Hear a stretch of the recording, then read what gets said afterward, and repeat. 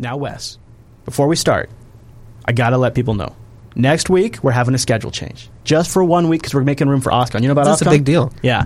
We're going to be at OSCON on July 22nd, which is a Wednesday. You can go to meetup.com/Jupiter Broadcasting if you want to join us. We're going to meet up, and we're going to be at OSCON itself. If you're going to be on the floor, you're welcome to come up and say hi to Noah and I, or go out to dinner with us afterwards. Meetup.com/Jupiter Broadcasting. To make room for that, we're going to have to leave on Tuesday, though, which means Unplugged on Monday next week. Woo! Yeah, same bat time, just a different bat day. Does that make sense? I think so. Is that a thing people Let's just say? Pretend that it does. And a bat channel, too. Yeah, exactly. Yeah, so we're going to do it Monday at 2 p.m. Pacific, but you go to jupiterbroadcasting.com/calendar. And I want to put this right here at the top because we love having you guys join us live in our virtual lug. So join us live next week, Monday at 2 p.m. Pacific, jupiterbroadcasting.com/calendar, and come say hi to us at OSCON. And remember, you can also use the promo code Linux to get a 20% discount off of your OSCON pass if you'd like. If you want to come down and say hi to us, I think like the base pass is like $50, and you get 20% off that. It's not bad to come say hi. What a deal. And you get to say hi to all the vendors and all that kind of. It's a great pass. The Expo Pass is a great one to go. So that'll be next Monday at 2 p.m. Pacific, jupiterbroadcasting.com/calendar. Join us live at jblive.tv. And I would be up for the VR debate because I'm back on board. I'm back on the VR train. I'm back on. I got off the hype train for a little bit, and I'm back on. So we've just recorded 2 episodes of the Ubuntu podcast. Yeah. Unfortunately, Popey's on holiday, but we've just done a segment on Google Cardboard. Yeah. And? Yeah. Nice. I think I'm going to get one just to try it out. I think it's a low enough barrier to entry. I think, you know what, it's interesting. I think you should, Wimpy, because, and here's why, I'm going to get junk. People are going to call and tell me I'm a... No. Here's what I think you should do. I think cardboard is the best solution because, so having tried the Oculus DK2, right, and having tried that hooked up to the PC, I will say it is very, very clunky. It is not production ready. But if you scale it down and you go with something like the Samsung VR Innovation Edition or the Google Cardboard, it is not as dramatic of an experience. It is not as necessarily as high-powered. But it is so simple and straightforward, and there's already a bunch of good stuff in the Play Store. And in the case of the Samsung VR Innovator Edition, there's an entire Oculus App Store filled full of stuff that you can try that is legit. And in the case of the S6 Innovator Edition, because the screen on the S6 is like 544 ppi, it actually has a higher resolution than the Oculus. So you can actually get smartphones that have a higher resolution now than the Oculus and Google Cardboard, too. Yeah, and it's a low, like you say, it's low cost, so it's almost zero risk. So Mark, who was discussing Google Cardboard, he bought, the cheapest cardboard version he could find for £4, and he tried it out, and from that he's decided actually it's quite good and it's good enough, and there's enough content that he'll probably buy a slightly better headset to use more frequently. He's more into games than I am. Well, my use case is a little bit more disturbing, but just as much fun, I think. What is it? Well, so if you get a new cat, eventually you decide to buy them catnip, and you all sit in a circle and give the cat catnip, and then all enjoy the cat wigging out on catnip for the first time. No, I've never done that. No, of course. I'm just wondering, what would Google Cardboard do to 4- and 5-year-old girls? I'm kind of interested to see what it does to children. I put Dylan in the DK2, and almost a year ago, and about 2 weeks ago, he brought it up to me, and he said, "Dad, can I do that? Can I wear that headset again and ride that roller coaster again?" And I haven't talked to him about it in that entire time, and now he's 6. Wow. And it left enough of an impression on him that he brought it up on his own to me. And so our conversation that, Wimpy, you and I have had, and Popey has been involved in too, about VR in the pre-show here, and then Dylan's sort of, it really made an impression on him, and it made an impression on me. I decided I wanted to revisit the VR topic, and not maybe, because after Oculus abandoned Linux, I kind of was like, I'm done. Screw these guys, right? But... I did end up with a Galaxy S6, and the thing is once you have the Galaxy S6, you basically have the most expensive component to getting the Galaxy VR set up. Because once you have the phone, it's basically, you just need the headset. So yesterday, I received the Galaxy VR Innovator Edition headset, And it's pretty, guys. Yeah, and Wes has had a chance to play with it too. And there's some things that are awkward about it, like you have to have your phone on and unlocked before you put it in. But once you do that, it has a USB port built into it, the mini USB port that the phone clicks into, and then it snaps in. And now it's in virtual reality mode. And it has a light sensor in the headset, so it detects when I have the headset on. And right now, I'm in a Samsung Gear VR theater room, where I have an Oculus library in front of me of different games that are built on the Oculus platform that I can pull from. I also have movies that I can watch. And what's truly, truly, truly amazing and thrilling is what I expected to be really fascinating about this was the gaming and sort of the tourism element of it. They have like amazing photos, like there's a tour of London and a tour of Paris, and they have, of course, they have space travel, which is virtual, but Wes, as you saw, it's very impressive. Oh yeah, definitely.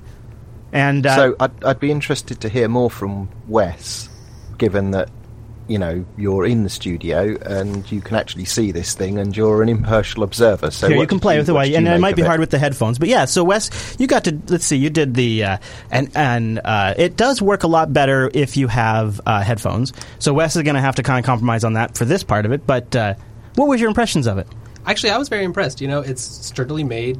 Clearly, they had at least one industrial designer on this thing. It's like, you know, kind of the opposite of the cardboard in that respect. Yeah. Lightweight, and it does feel really well built, huh? It does feel really well built. You know, it's solid. It fits well. It's interesting. It's got a touchpad built into the side of it. It's got an Android back button. And then on the other side, it's got a tiny little fan that you don't really hear. No, I didn't hear it at all. What did you think of the graphics? You know, it was... They were a little blurry at times, but and a little screen door effect at times. A little screen door effect, but otherwise it was very smooth. It was very engaging. You know, it fits really well on your head, and so just being able to look around and. You know, we were sitting in the restaurant having probably a million people gawk at us. But yeah, we did it. Yeah, I really had no idea. You know, I could have been anywhere. That's how geeky we are, you guys. Is at the restaurant. I was at the restaurant. I had Wes try it out. Now, Wes, I want you to try something that you didn't get a chance to try out yet. And this is truly one of the most incredible experiences I ever had for virtual reality. This is going to put you on stage during a Coldplay conference. Now, I don't know if you're a Coldplay fan, but and this is going to be a little hard for you to see, but. They have a 360-degree camera. Yeah. So now, what do you think of that? Oh wow! Now you can look all around and wait. I want you to go until they launch the paper on the stage. Isn't that amazing? Look at him dancing there, and you see all the different bands playing. Oh yeah, you know the resolution's really not bad. Yeah, for real video, it's quite good. Yeah, smooth. Yeah, very little blur. Well, not surprising that the two. Largest install bases so far are Cardboard and Gear VR. You know, experience oriented. Yeah, you can look around and see all the people dancing in the crowd. And yeah, isn't that? Sounds pretty cool, except for the Coldplay part. Yeah, the Coldplay part's a bit rough, but it's a pretty neat experience to see these guys and to see them dance right in front of you. You can even see his man boobs jiggle. Yeah, very much so. Yeah. Oh, wow, yeah, here comes the paper. Yeah, isn't that neat? Oh, wow, The confetti is really something. Kind of surprises you, honestly. That's awesome. Yeah, and so what's great about it is in theater mode, you get a full 3D experience. Like it's better than any kind of like movie theater experience because it's you're truly immersed in the whole thing. Here, let me. Honestly, I would rather Chris, watch you things saw on that, a TV. Hold on, I'll turn your mic on. Sorry, there you go. Say again, Wes. I would probably rather watch some things on that than on a TV. It's way more engaging. I watched some movies last night on this, and it is, and if you want to watch something 3D, screw a 3D television. This is where it's at, and way less of an investment. Well, if you have an S6, okay. It runs off the power of the phone, which is good and bad because it does drain the phone, but it means that you can. All you have to do is take the phone and this, and if you're going on an airplane for traveling or a train. This would be Yeah, it's a theater wherever you go. So, what do you think, Wimpy? Are you impressed? I'm interested. I don't know if I'm impressed yet. I've got some more questions for you. Can you plug an external charger into the phone whilst you're using it? Yes. One of these, there's a little mini USB port on the bottom of the VR that you could plug in, and then that would supply power to the phone too. So if you're doing your train journey or your flight, you could power the thing as your Okay, so that's or good. Maybe even just run off like a portable battery. And for those of us that have not seen these, is this the shutter effect 3D or is it polarized glass effect? I don't know if it's either. to be honest, and I don't That's a good know. question. Yeah, I don't know exactly how they do it. It may be a shutter effect, so what's happening on a technical level is the Galaxy screen goes into like a stereo optical mode. And then there's lenses in the VR that tune those in.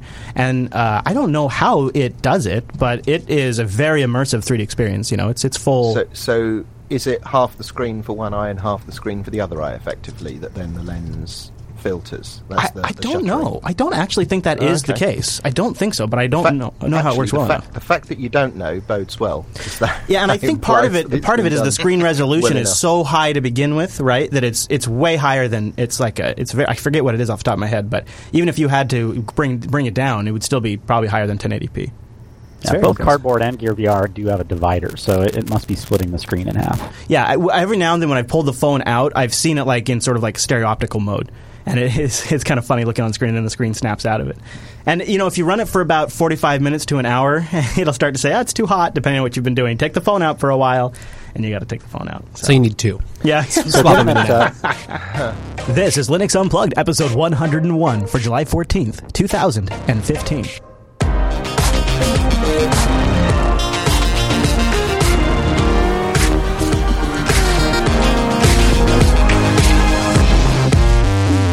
Welcome to Linux Unplugged, your weekly Linux talk show that just finished a virtual tour of the solar system. And man, Jupiter was beautiful. My name is Chris, and joining me in studio, Wes is back. Hey, Wes. Hey, guys. Hey, how you doing, buddy? Oh, I'm doing great. Thanks for having me. Good. You don't have food coma, right? Oh, no.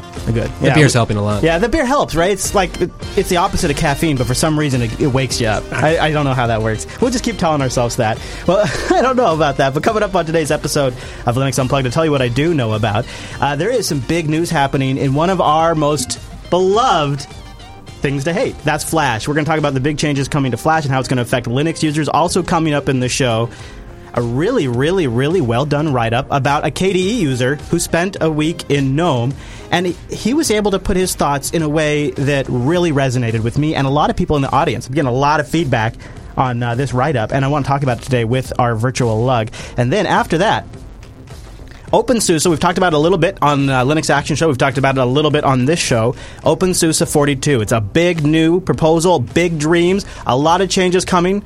The success of Tumbleweed has made OpenSUSE reevaluate the OpenSUSE project. And we covered that on Sunday's show. But I think maybe some people didn't like our opinion or have a different opinion.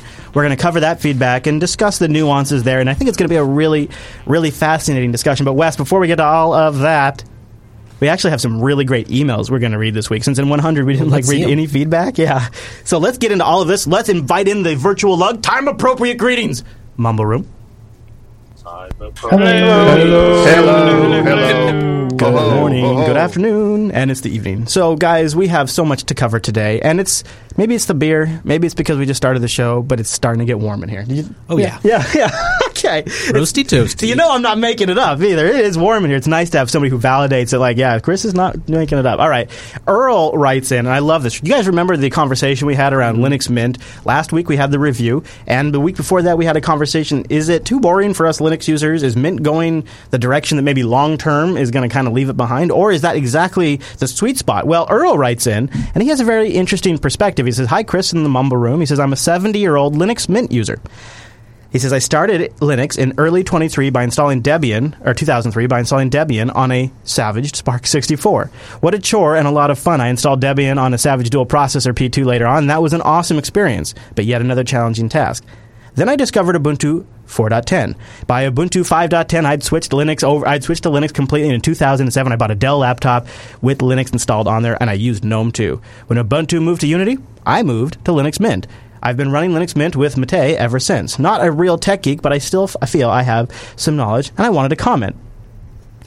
Mint Mate Edition doesn't get in my way. It just works. It's not about the desktop. It's about the programs and what I can do. I like the desktop, and I like the fact that it doesn't change every month or so, other than maybe a few improvements when a new release comes out. I like that it doesn't keep changing things underneath me. It just keeps improving, and it works. Maybe it's boring, but it works. It also is about the community. I love this point. Clem keeps the users informed about what he and the team are doing and why they are doing it. He responds to user input. He addresses user issues personally. I've had some users on Linux Mint, I guess, as you pointed out, He says, I'm a brand. All the computers are Savage. No latest and greatest. They all are just great desktops. I keep experimenting with distros, but nothing's replaced Mint Mate for me for reliability and ease of use. So he says, and a lot of users in this respect need this. So and I completely agree. He says, I watch over the shows, and the Savage HP has a crappy video card. So he downloads and then watches what he calls his Linux soaps later, or his friends called him that. I love it. That's great. So Earl writes in with his perspective on why Linux Mint for a 70-year-old is just the right distro. That makes sense, right? It totally makes sense. And we kind of said that.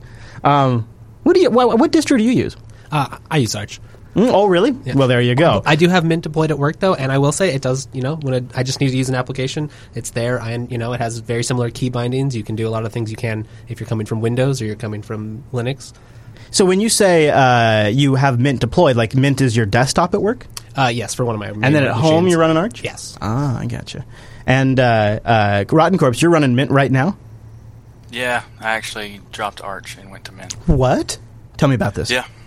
Well, okay, so I've been using KDE for the past couple months, and I was trying to test it out because I'm a huge GNOME fanboy, and I wanted to, stop talking out of my butt about KDE, so I started using it, like, deep dive, full in, everything. Oh, you're going to be perfect for today's episode, then.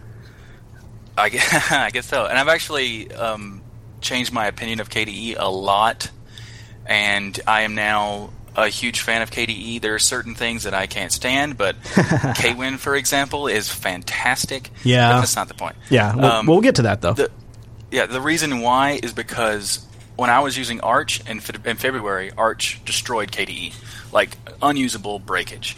So I did some updates, I did some bugs fixes, I sent some workarounds and things like that. And after about 20 of those, I got sick of it and just left. So I wanted to see, okay, maybe Debian. Debian is, the de facto standard of not breaking anything. Right. Good old, stable, steady, true Debian. Yeah, so I was on Debian. I actually went to Sid because I wanted to get the latest versions of things. Naturally. So, technically, Debian has really good rolling compatibility, and it's actually more stable because even though their stuff is rolling, they take longer to test things, even in the unstable branches. So then when I get the update for KDE, and I was like, let's see if Debian has messed anything up. I'm curious now. So when I check it, I see if there's any bugs, no bug reported. Then I pull in all of the KDE new stuff, and it destroys pretty much everything. Like to the point where system settings, the most important application, doesn't work. Oh, jeez. Wow. Like it doesn't even show you any of the settings. All of them are gone. And now when I went back like a week later after I was laughing about it, because now it's just hilarious that all of these transitional things are just breaking everywhere. I went to look at the bug reports, and it said completely unusable as the report of it. So then I was like, okay, well, Kubuntu, Kubuntu is like they don't update that much, it's also broken. Because they went to 5.2, which is not ready, and they broke it. Yeah. So Kubuntu right now is just a mess. So this is why you ended up on Mint? Yeah, because Mint hasn't broken anything because they haven't updated much of it in a long time. Funny how that the works. Core. Yeah, they haven't broken anything for the core. So like this transitional phase between 4 and 5 is like it's just crazy to the point where right now it's not a reasonable solution. Unless you stay on 4 and you don't update to Framework 5, or you just go straight to 5 and deal with the bugs, trying to do this weird combination thing, it does not work. So I'm on Mint 17.1 because they don't have a KDE version for 17.2 right now. And I am perfectly happy with stuff not breaking. I think it echoes what Linus says a lot, what his views on his kernel is, get out of the way, let people run the applications they want to run. Yeah. Yeah, Mint is very much a distro like that. Yeah. And you know what? I think my argument mostly wasn't around that there isn't a place for it, because I don't argue that at all. My argument was more if I was going to cold recommend a distro to somebody and I felt like they were the type of user that wanted that environment, which would be a lot of new users, Windows switchers, enterprise users, a lot of people, or like Earl, right? I think I would recommend Ubuntu Mate. I do not think I would necessarily recommend Mint necessarily. Mostly because if it was a perfect world, I would like to be able to just recommend vanilla Ubuntu. Just go download the Ubuntu ISO and use that. However, I'm not convinced that Unity 7 is something I want to start switching people to right now at this point in time. And also, the search scopes are still embarrassing.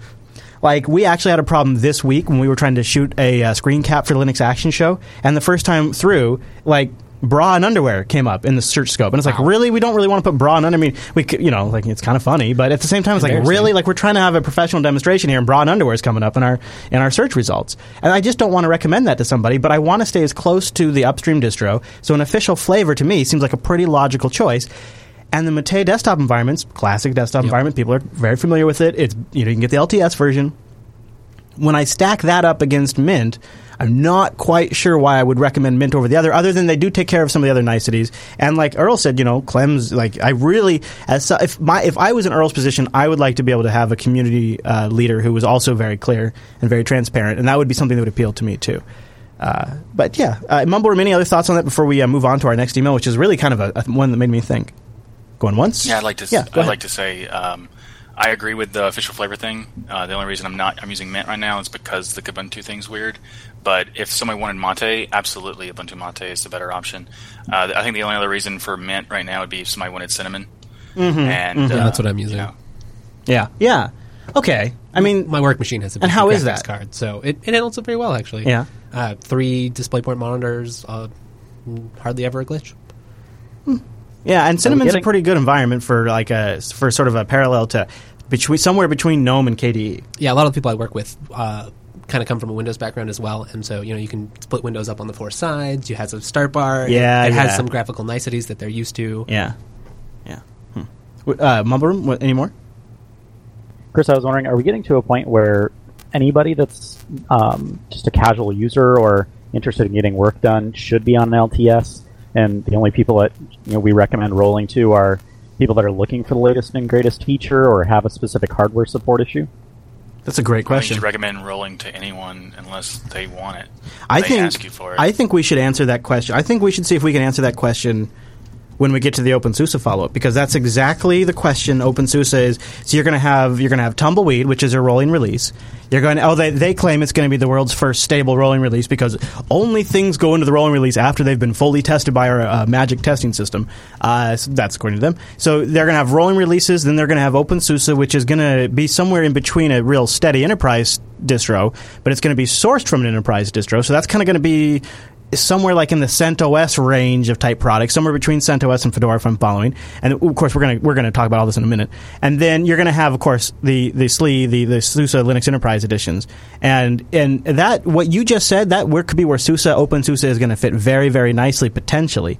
So we'll just have to, but maybe not, and maybe I have that wrong. Let's talk about that in the SUSE segment. But first, I want to get to Stefan's email. This one got me thinking. Longtime listener, he says, huge fan about just about all of the shows. I'm sure he meant all of them, not just about. Of course. He says, I'm writing because the conversation around privacy and trusting your data and information, especially with companies like Google, seems to always result in, and this is his quote here, we shouldn't because that's just creepy. We feel that it's not morally right for companies to sell or use our data in order to serve free products and services, to which I do agree, or at least I think I do. Could it be possible for you to talk about why exactly this is not okay? What are we afraid of? Why should we take so good care of our privacy and personal information in the first place? Is it all just aggregated? Isn't it all just being aggregated and impersonalized by a bunch of computers anyways and grouped together with thousands of other people's information? Has this just become a principle that storing user data is wrong? Why is this fight so important to fight? We want technology to engage with us in every aspect of our life, yet the companies developing these technologies are not allowed to know anything about us? That doesn't sound about right. Why is my weight, age, sex, height, favorite food, most used train station, travel history, etc. so damn important that I should know them, and only I should know them? And again, is that really privacy? Best regards, Stefan, and keep up the amazing work. Why, Wes, what do you think? Do you ever get creeped out about Google? They are somewhat integrated. I do appreciate his argument. I was installing Telegram on my girlfriend's iPhone the other day. I've been using it with some of my friends, and she wanted to use it too. and I was telling her about some of the encryption, and I'd used Text Secure before, and whenever I mention encryption, she does kind of just laugh. She understands, but not a priority for her. Not at all. Yeah. I don't think she has any problem with Google, knowing every little bit about her. I waffle on this. I go back do and too. forth. At times I think it's really a great service. And how can you have Jarvis and Star Trek Enterprise computer system and all these things without that data collection? At the same time, though, I think I have put my finger on what creeps me out about it. But I'm going to hold on to that for a second. I'll let Wimpy jump in. Wimpy, you go first. What do you think? What's your take on this topic? Well, I live in the UK, and the UK is doing some crazy things at the moment. So our government believes that the UK citizens have no right to electronic privacy anymore. And I would say that this is important because if your civil liberties and your privacy are eroded bit by bit, piece by piece, and you don't think it's important, these are just stepping stones. And it might not be this thing or the next thing, but maybe the thing after that or the thing after that is the thing that you think is too much, too far, that encroaches into your life. And certainly in the UK, if they're going to ban, in air quotes, some of these encrypted messaging platforms, which we've now concluded is basically anything that's encrypted, then that gives people the right to, or gives the government the right to potentially siphon and archive your message streams that you're using over encrypted channels, such as like Facebook Messenger. So if your family is using Facebook Messenger to send photographs of your family members and your children backwards and forwards, and the government is taking a feed off that and doing percentage of flesh tone analysis, is your account now being flagged up because you've got young children that are prone to taking off all their clothes and running around in the garden naked? And do you now look like a suspicious individual? And should you not have a right to privacy? I've wondered about that same thing. Like if my wife sends me a picture of our daughter's butt in the bathtub, and that goes through Hangouts, and they're analyzing everything that goes through Hangouts. Is there some algorithm analyzing my daughter's butt and flagging my account for having nudity in my? That's a good question. How do I know? Exactly. I think that's a big part too. Is for right now with the technology we have, maybe there aren't that many ramifications, but we don't know what kind of retention policies maybe are in effect. They huge part of it. You can recognize people based on iris scans, face profiles. I'm not trying to be a conspiracy theorist, but the computing power just keeps getting better and better. Right, though, you map reduce these things, and you can learn a lot. Wimpy, also there's a certain amount of power a company like Google has when they know everybody I'm with, every location I'm at all the time. Does that concern you? To some extent. More so if now governments are wanting to put hooks into organisations such as Google and Facebook, because there's a proven track record of people that work for the security services to not be discreet in the way that they access this data for lulls and giggles. So your stuff isn't private anymore because they're just perusing over it when it takes their fancy, and that seems to be the only papers I've seen published about that were from North America, but it seemed to be an alarming number of people that had abused that privilege. Yes, that's a good point, is the people that are in that position sometimes abuse that. Ubi, you wanted to take the other side of the fence as somebody who's not quite as concerned about privacy, right? To be honest, I am quite concerned about privacy, but I know people who aren't, as a lot of people do. And a point that I find hard to argue against, maybe there can be some ideas here, is why care, because there's so much data they're collecting that they won't be interested in looking at mine. Because it's not individuals looking at your data, it's computers looking at the data in aggregate, and computers are flawed. And so my example of flesh tone analysis is a real example where your legitimate and legal use of a service could flag your account as being suspicious, and now you're under observation for doing nothing wrong. Mm-hmm. So it's not that you've got nothing to hide. It's that you shouldn't have anything that people are prying upon. I mean, if the UK government suddenly want to conduct all of their communications in the clear, then I'll back their proposals. But until they do that, it's a nonsense. Yeah, that's interesting. Just as easily as just as easily as computers can anonymize the data, they can also de-anonymize it. Yes, very good point. And here's kind of where I come down on it, and I think about like the long term picture here, and I think what Wes was kind of touching on is like computing power is only going to get better, storage is only going to get greater, and they can keep this stuff for years and years and years. And sometimes what you find when you read through history is what we find to be sort of totally acceptable and okay today will not necessarily be totally fine and acceptable 20 years ago. And when I think about my son and my daughters, who will my son, for God's sakes, already has like a children's Google account. Oh, wow. Yeah, he's because of school, and he's 6 years old, and now he can get on YouTube and look at like a kid's version of YouTube. He already has a Google account. Now, I know they have different policies for how they track children, but in a large sense, my son at 6 years old has already begun getting just about everything he does online logged. And will 20-year-old him feel that he really consented to do that? Right. I don't know. And will 20-year-old him really want to be, like once it's recorded, it never goes away. Exactly. And people change a lot, and it's just to have all of that on file, and then to have this AI that can sit back there and analyze it and determine what kind of person you are, so that way they can better target dick pills at you. I just don't find it to be a valuable trade. It's not worth it for me. Sunsoul, you think the convenience does trump in the end? I mean, it appears to be so far, right? Yeah, I mean, I think let's just be frank. Like when you get a cell phone, your privacy is out. You know what I mean? Like once you turn on that phone, like you've almost given a lot of your privacy away. That's true, huh? I mean, Stallman's right again.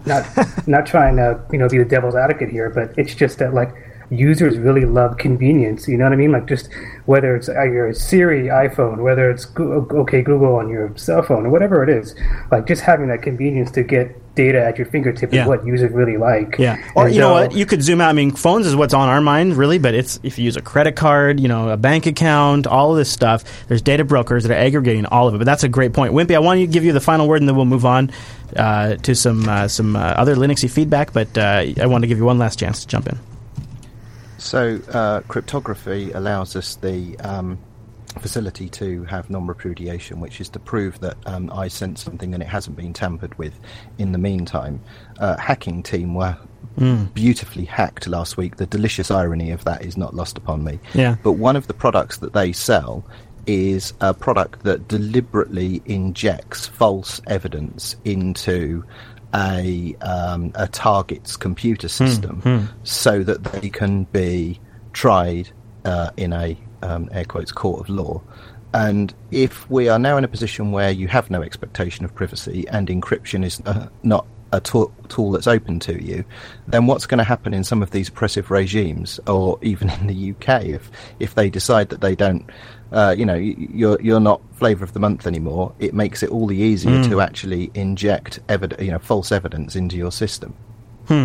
Yeah, and Corky makes a great point in the chat room. He can't join because of his ping spike, but he says when data is permanent, you have to hope that every single executive or CEO or government that has access to that data does not use it against you. One government gone wrong could have a large leverage to prosecute you or prison you or to destroy your reputation or to silence you. That's a big part too. Is being able to corporations go bankrupt and sell out their assets. That you might trust Google to have that, but maybe the person who buys Google in 30 years you don't like so much. Or when Larry and Sergey step down, does the new guy that runs the place have a different concern about how much privacy users get to enjoy? Well, I think this is fascinating. You know what? I see North Ranger has a topic. We'll pick it up in the post show too if you guys want. It's a fascinating topic. I'd like, but I want to get to some of the other Linuxy emails we've gotten. But it's one that the privacy and security is a huge reason why we use open source in Linux. So I don't think it's a conversation that is not worth having. I just think we have to bide our time, but we'll do more in the post show. That sounds pretty fascinating.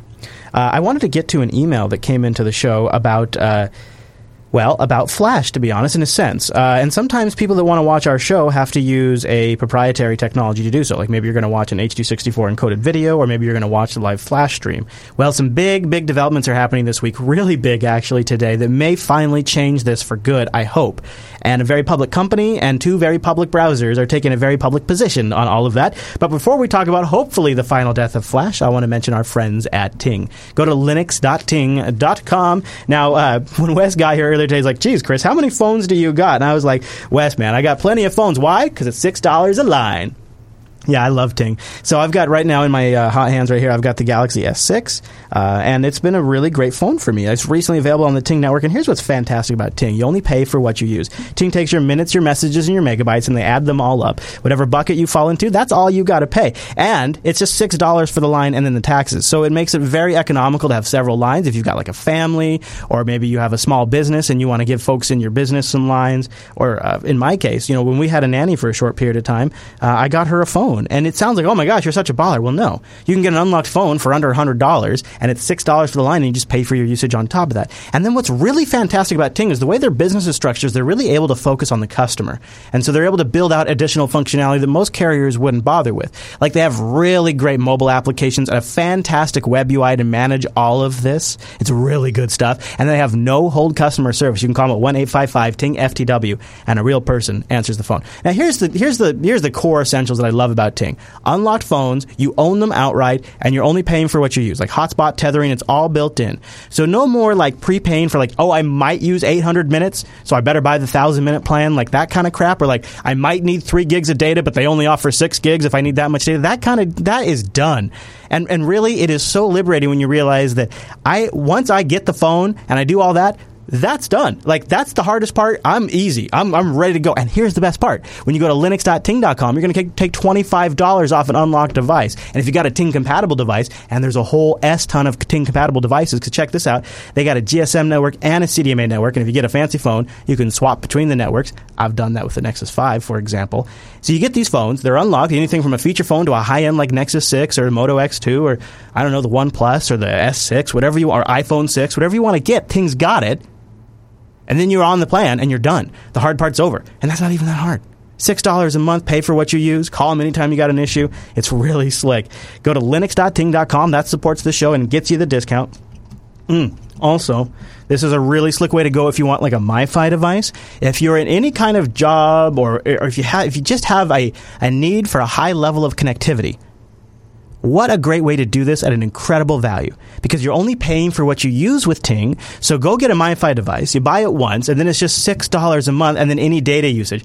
This is what as an independent contractor when I was doing IT, I had this really expensive MiFi device from one of the duopoly mobile providers. And I lived with the guilt every time it sat in my drawer for like a couple of weeks and I didn't use it. I could hear Angela in the back of my mind, that's a waste of money. That thing costs us $60 a month. How come you're not using it right now? And I would just like bring it with me just in case I might need it because I am paying so much money for it and I wouldn't use it. Now, this is gone with Ting because you're only paying for what you use. If you don't use the MiFi device, it's just $6 for the line. But here's the even better part. And I can't even believe Ting lets you do this. You can just turn the line off for a while. You can just turn it off. How slick is that? Go to linux.ting.com to get started. Check out their dashboard. They have a savings calculator there. Also, while you're there, peruse their blog. They've got great app picks. They have an unboxing of the Moto E 2nd Gen Edition. And they also have app picks there, as always, and like tips for Google Maps. Really cool stuff. Linux.ting.com, and a huge, huge thank you to Ting for sponsoring the Linux Unplugged program. Linux.ting.com, and thanks to everybody who visits that, because that supports the show and lets Ting know that you appreciate them keeping us on the air. Right, Wes? Oh, yeah. Hey, thank you for grabbing me another beer, sir. I really appreciate that. My pleasure. All right, so we got a little bit more feedback. I kind of want to pick up the pace just a tad, because I want to get to some of the big topics today. But let's talk about this huge, huge, huge story. And I want to kick it off with a piece of feedback that I get almost at least a weekly basis, more often in the chat room on a daily basis. So this came in from Yellow Mango, which is kind of funny. He says, while setting up my new Fedora install, I went to add my favorite podcast to Rhythmbox. Oh, thanks, man. And however, when I went to play the video, I noticed I needed to download a decoder. The decoder just happens to be a non-free one. Why in the world is an open source focused podcast using a non-free encoding? Maybe there's a legitimate reason. I just don't know about it. And this comes in a couple of different phases or different ways. Like you guys have a Flash player, for example, like our live stream. Right. And Wes, have you ever? What are your thoughts like on when it comes down to this codec stuff? Do you have a hard line on this at all?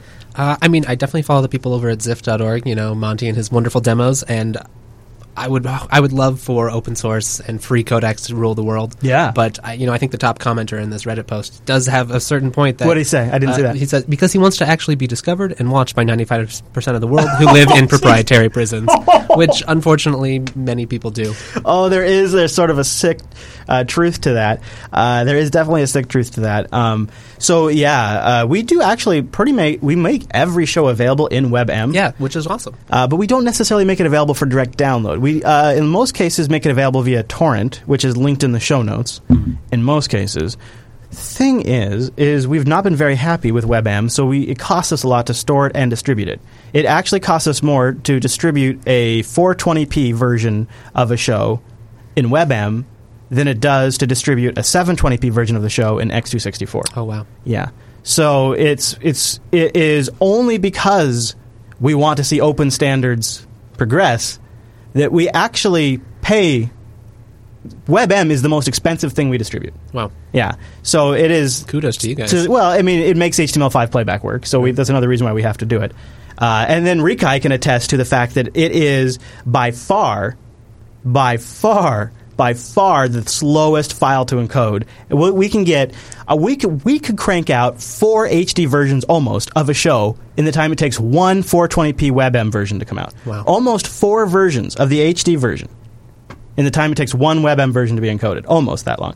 And so this, though, often comes up in terms of our jblive.tv live stream, which is powered by Flash, because really live streaming, we have other options. In fact, by the end of this segment, I think we should all just disable Flash on our computers for a week and see if it works. And Amen. Go to jblive.tv and grab the RTMP or HLS stream and watch it MPV or VLC.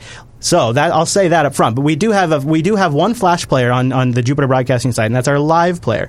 Well, today, if depending on what browser you're in, you may have had troubles loading the live stream because Mozilla and I think Google Chrome, too, today, have started blocking Flash just as Facebook's security chief calls for its death, all in light of the hacking group that Wimpy was just talking about getting hacked and zero-day Flash vulnerabilities being splashed all over the web. Adobe's been scrambling to patch these new zero-day vulnerabilities, and in response to that, the Facebook security chief has taken up the Steve Jobs mantle of saying, kill Flash, and is proclaiming its death. He says the time is now, and in response, Mozilla is disabling Flash because the zero-day is affecting Flash installations right now as we record this show. There's a lot of stuff happening here. Do you think the web is ready for Flash to die, Wes? I really wish that it was. Personally, I am. I don't think I need it. But I recognize there are a lot of users with random use cases like, my one banking company requires me to use Flash for this login form, or who knows. But yeah. I feel like we hear a lot about those Wimpy, I bet you have a few of those use cases in mind, don't you? Mr. Wimpy? Oh, sorry. There you go. Yep. Do. So, can you hear me? Yep, we got you. Yeah, can you hear? Mm-hmm. Yeah, okay. In the UK, Amazon Prime, the BBC, ITV, Channel 4, Channel 5, and catch-up TV services all use Flash. Some of them even use the DRM module in Flash, which is no longer supported on most Linux systems because HAL went away that used to provide that little crypto stub. So if Flash goes away, then all of the major UK streaming services cease to be relevant for Linux users because there is no other option. Wow. The only one that continues to work is Netflix using Google Chrome, which is also proprietary. So, but this is not about Flash on Linux. This is a Flash in general, and that Mozilla and Google are blocking it cross-platform. So but the same is true. These services, with the exception of Amazon Prime, which you can use Silverlight for on Windows, all of those other streaming services require Flash, regardless of whether you're on Windows or Linux. Right, but I'd rather Flash die and those services not work and make them actually use something that isn't garbage for a downtime of like a month or two than to just those services throw your hands up and give up. Well, let's just for fun discussion purposes. If anyone was going to move away from Flash, people have started doing it more aggressively. But don't you think now, Wimpy, with them disabling it in Firefox and things like that, don't you think that's going to accelerate? Because this, like Rodden said, this isn't a Linux thing. This is everybody, and plus the iOS platform and Android platforms are not Flash friendly still, so there's incentive to get off there. Maybe this push could do it. Hopefully. I mean, I mean, if it was just Mozilla doing it, then there'd be you couldn't guarantee it. But the fact that Google is joining the force and Facebook, I think Facebook too, and it's going to put a huge dent in Flash and hopefully even kill it. So I think it's very obvious. The streaming services are the ones still rely on Flash. Yes. But if you access the streaming services through a mobile phone nowadays, you already see that they don't really require Flash. So currently, Flash is there for convenience. Well, I'll tell you this: has always been required. Unfortunately, so the way it works currently, and man, Alan, it would be way better explaining this. He does a great job explaining this. But the way it works on mobile currently, most of the time, I think every time, it is delivered, live video is delivered via HLS. And HLS, and I'm sorry I'm not going to explain this as well as Noah, or I'm sorry as well as Alan would, but HLS, what it essentially does is it takes H.264 video and MP3 or AAC audio, whatever your audio is, and it wraps it in tiny M3U playlist files. Yeah. Oh, you know how this works? A little bit. I've streamed from it before. So HLS is about as proprietary as it gets because it's using H.264, and it's really very clunky. Yes. It's like because what the player is doing on the other end is it's constantly cycling playlist files to download the newest playlist. It's pulling the playlist file, and then loading that in the player and playing it as fast as it can, and pulling down the playlist file and loading the player and playing it as fast as it can, and it's really dumb. Yes, and easy to lose the stream too. Yes, and so and on a mobile you get a little hiccup there, and you lose some of that playlist file, one of the playlist files, and you just drop the whole stream. And so we don't really have a solid, ready to go live Flash replacement yet. And anybody who watches this show in VLC sometimes notices that MPV handles it a little bit better, but I honestly used the Flash player when I first started watching because VLC couldn't keep up. It's definitely better now. I will say that, but MPV is great too. I heard somebody in there. Go ahead. I don't like VLC at all. Actually, I think that its streaming features are so clunky that it gets way more hype than it deserves at least on Linux. Maybe on Windows there's nothing better, but on Linux there's a lot. Now, Wimpy, I have had not that experience. Oh, go ahead, Daredevil. I was just saying that I haven't had that experience regarding to VLC. I'm pretty sure that's a discussion for another show.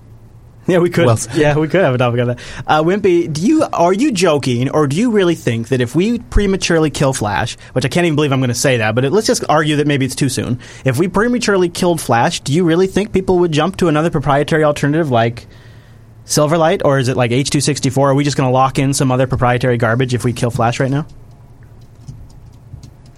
That's for you, Wimpy, if you're still there.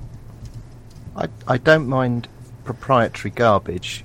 Yeah, I am. Okay. I think there's a bit of lag on the line here. I'm not sure if it's me or someone else. Anyway, I'm not sure. I don't mind which proprietary solution people pick, so long as it's one that runs on multiple platforms. So I don't have a problem with H.264 because Cisco are backing the licenses for that being embedded into Firefox, for example. So our Royal Gabe, I'm not pro-proprietary, I'm just pragmatic.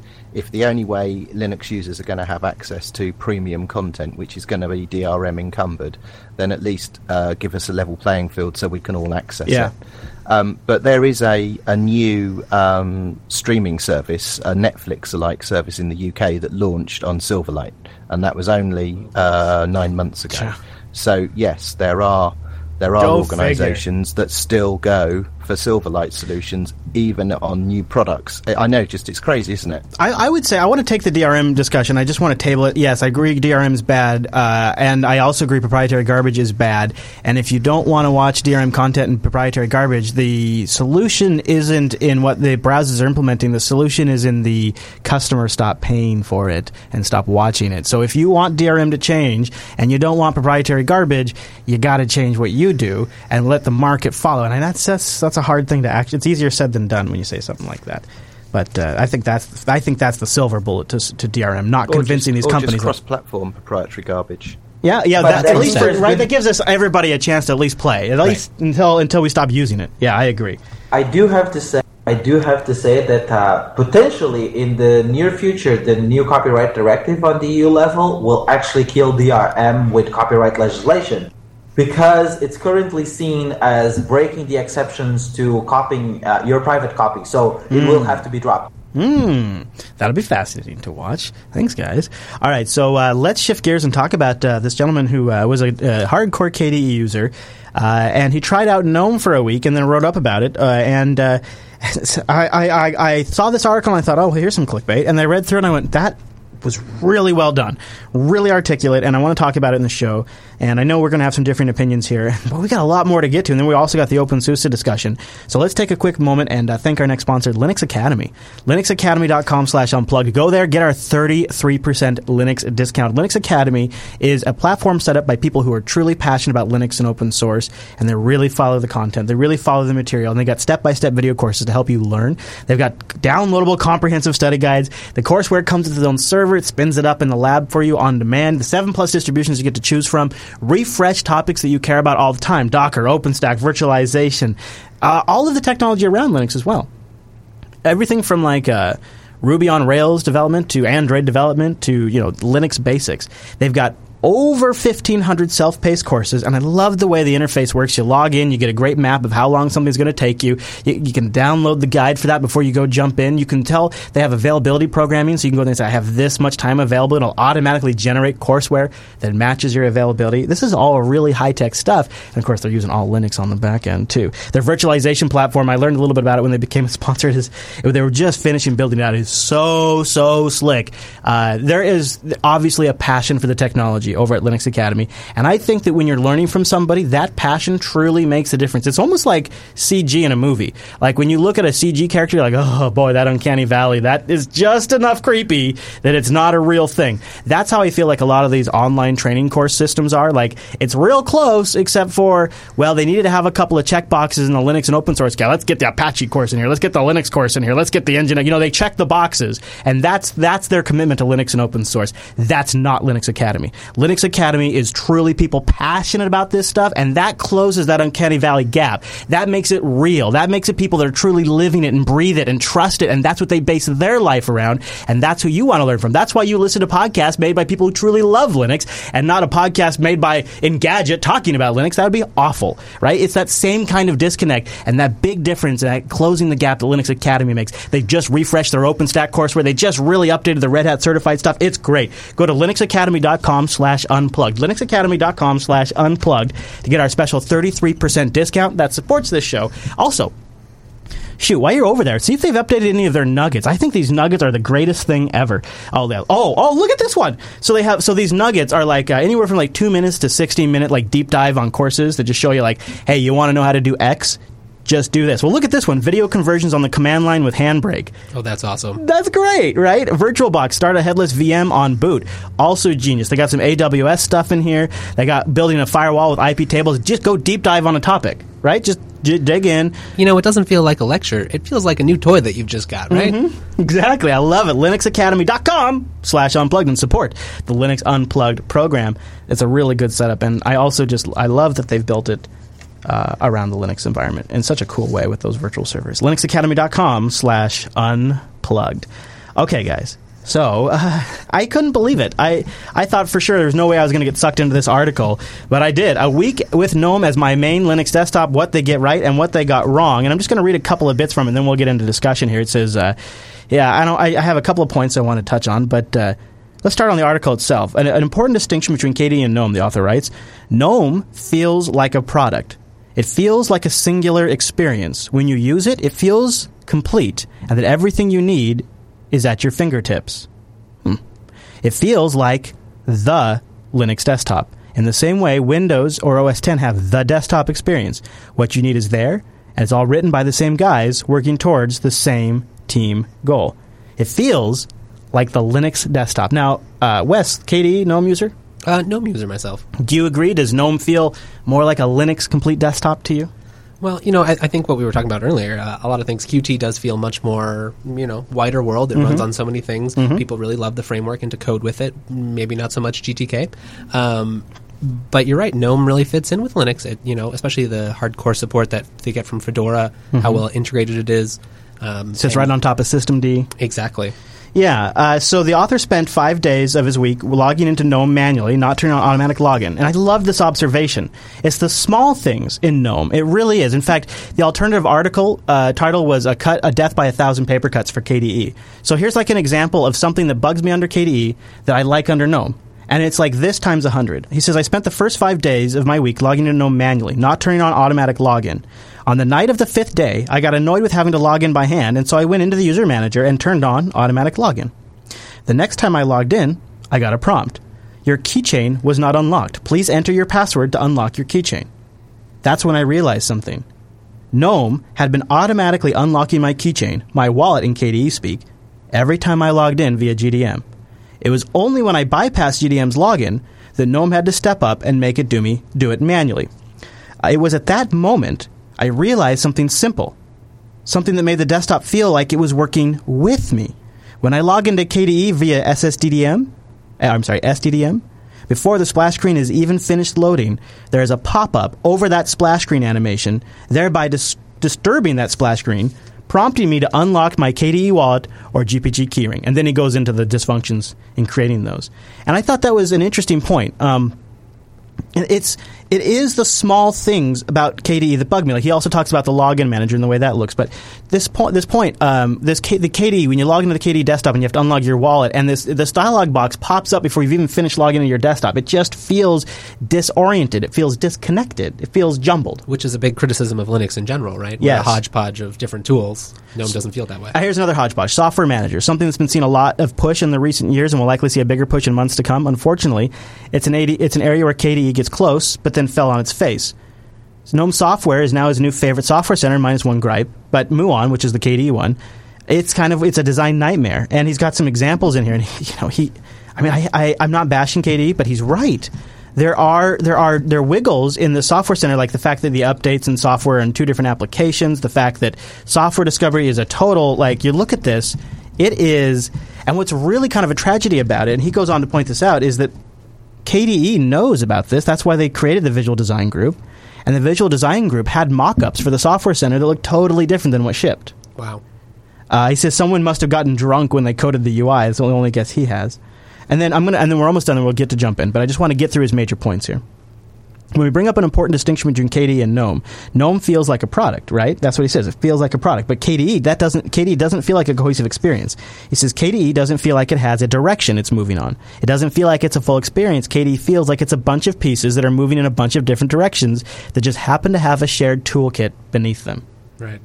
I think this speaks a lot to what we see in general, where a lot of people gripe about GNOME, lose customization, all that kind of stuff. And I think there's very diverse camps within the Linux group. Some people want to be able to tinker. They're okay if it doesn't work for the first 10 hours, but afterwards it works great. But GNOME really does feel like a product where it's been integrated, it's been considered, it's been designed. And it looks like you feel like a lot of elements were painstakingly thought about. Exactly. He says, so then I thought this was a final conclusion here, and you'll have the whole article linked in the show notes, which is a good read with lots of good screenshot examples. He says, will I still use GNOME after this week? Probably not, no. GNOME is still trying to force a workflow on me that I don't follow or abide by. I feel less productive when using it because it doesn't follow my paradigm. So at the end of all of this, he's not switching back to GNOME. But this hit a lot of pieces for me. And Rotten, do you want to open up? Because I know you just mentioned at the top of the show that you've been running KDE for a little while now. And as you switched from GNOME to KDE, do you detect this sort of... I thought this line that he put here, a bunch of different moving software pieces and going in different directions that use the same shared toolkit beneath them, that really struck a chord with me when I think of KDE. It's like everything does talk super well together, but at the same time, it is a bit of a mess in terms of like jumbled together. Like, man, look at like the sound. Like you go look at the sound settings, right? When you're looking at the sound settings in KDE, it's really don't you think it's really bizarre that they have like, in fact, he has a screenshot. So here's a screenshot right here of GNOME sound versus KDE sound. Now, here is what blows me away about KDE sound, the sound settings. You see what's at the very top of the GNOME? What's that very top slider right there, Wes? What is that right there? Output volume. That's the output volume. You know what's missing completely from the KDE sound applet? There is no effing volume slider. But you know what there is? There is a left-hand list of device priorities for application notifications, music, video communications, audio recording, and video recording. And in each one of these categories, I can move around which sound card takes priority. Pretty neat feature.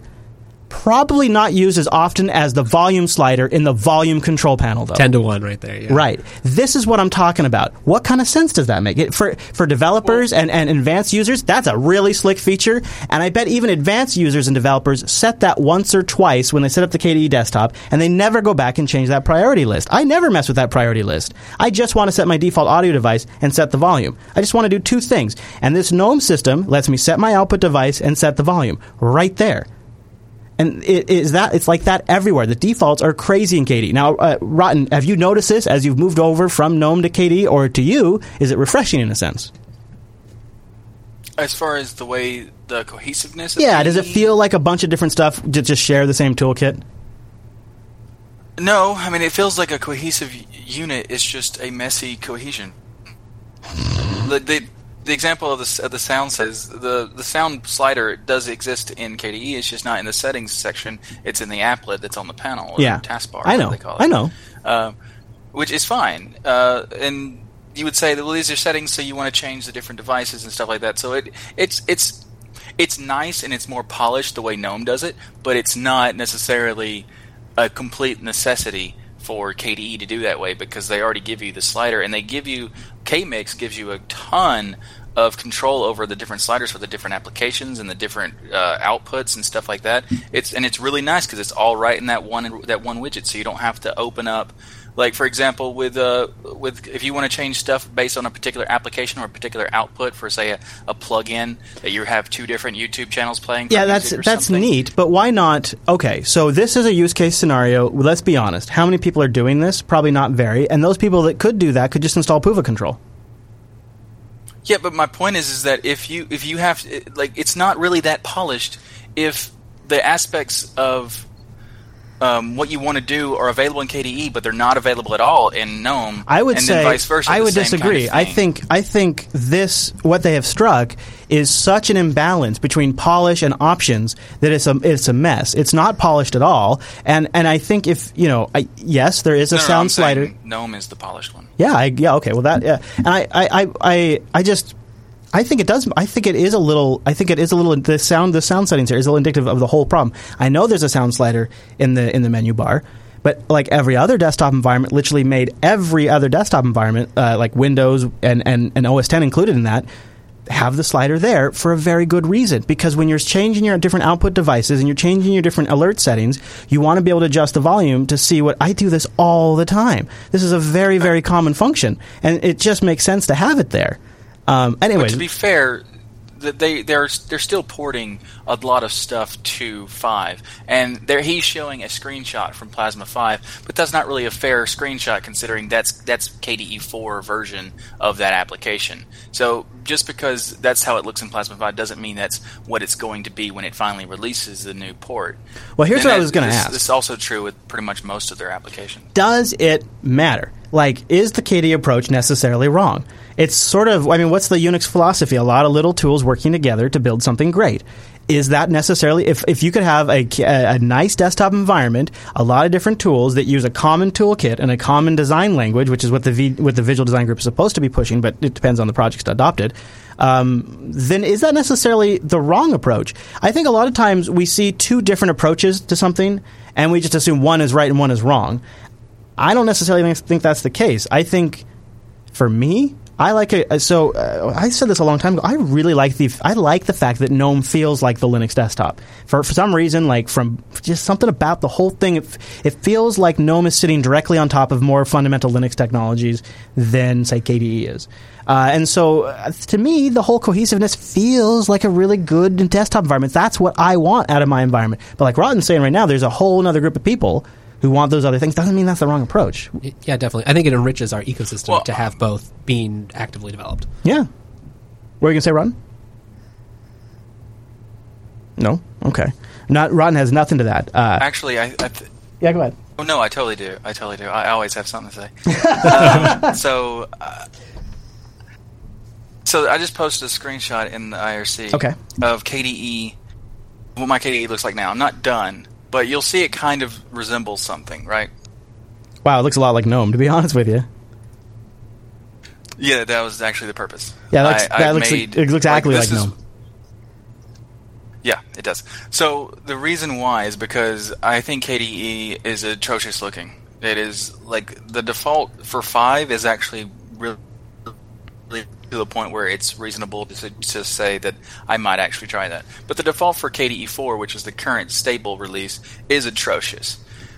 So the reason why my KDE looks good and it looks like a lot more cohesiveness is because I changed a crap load of things. Mm-hmm.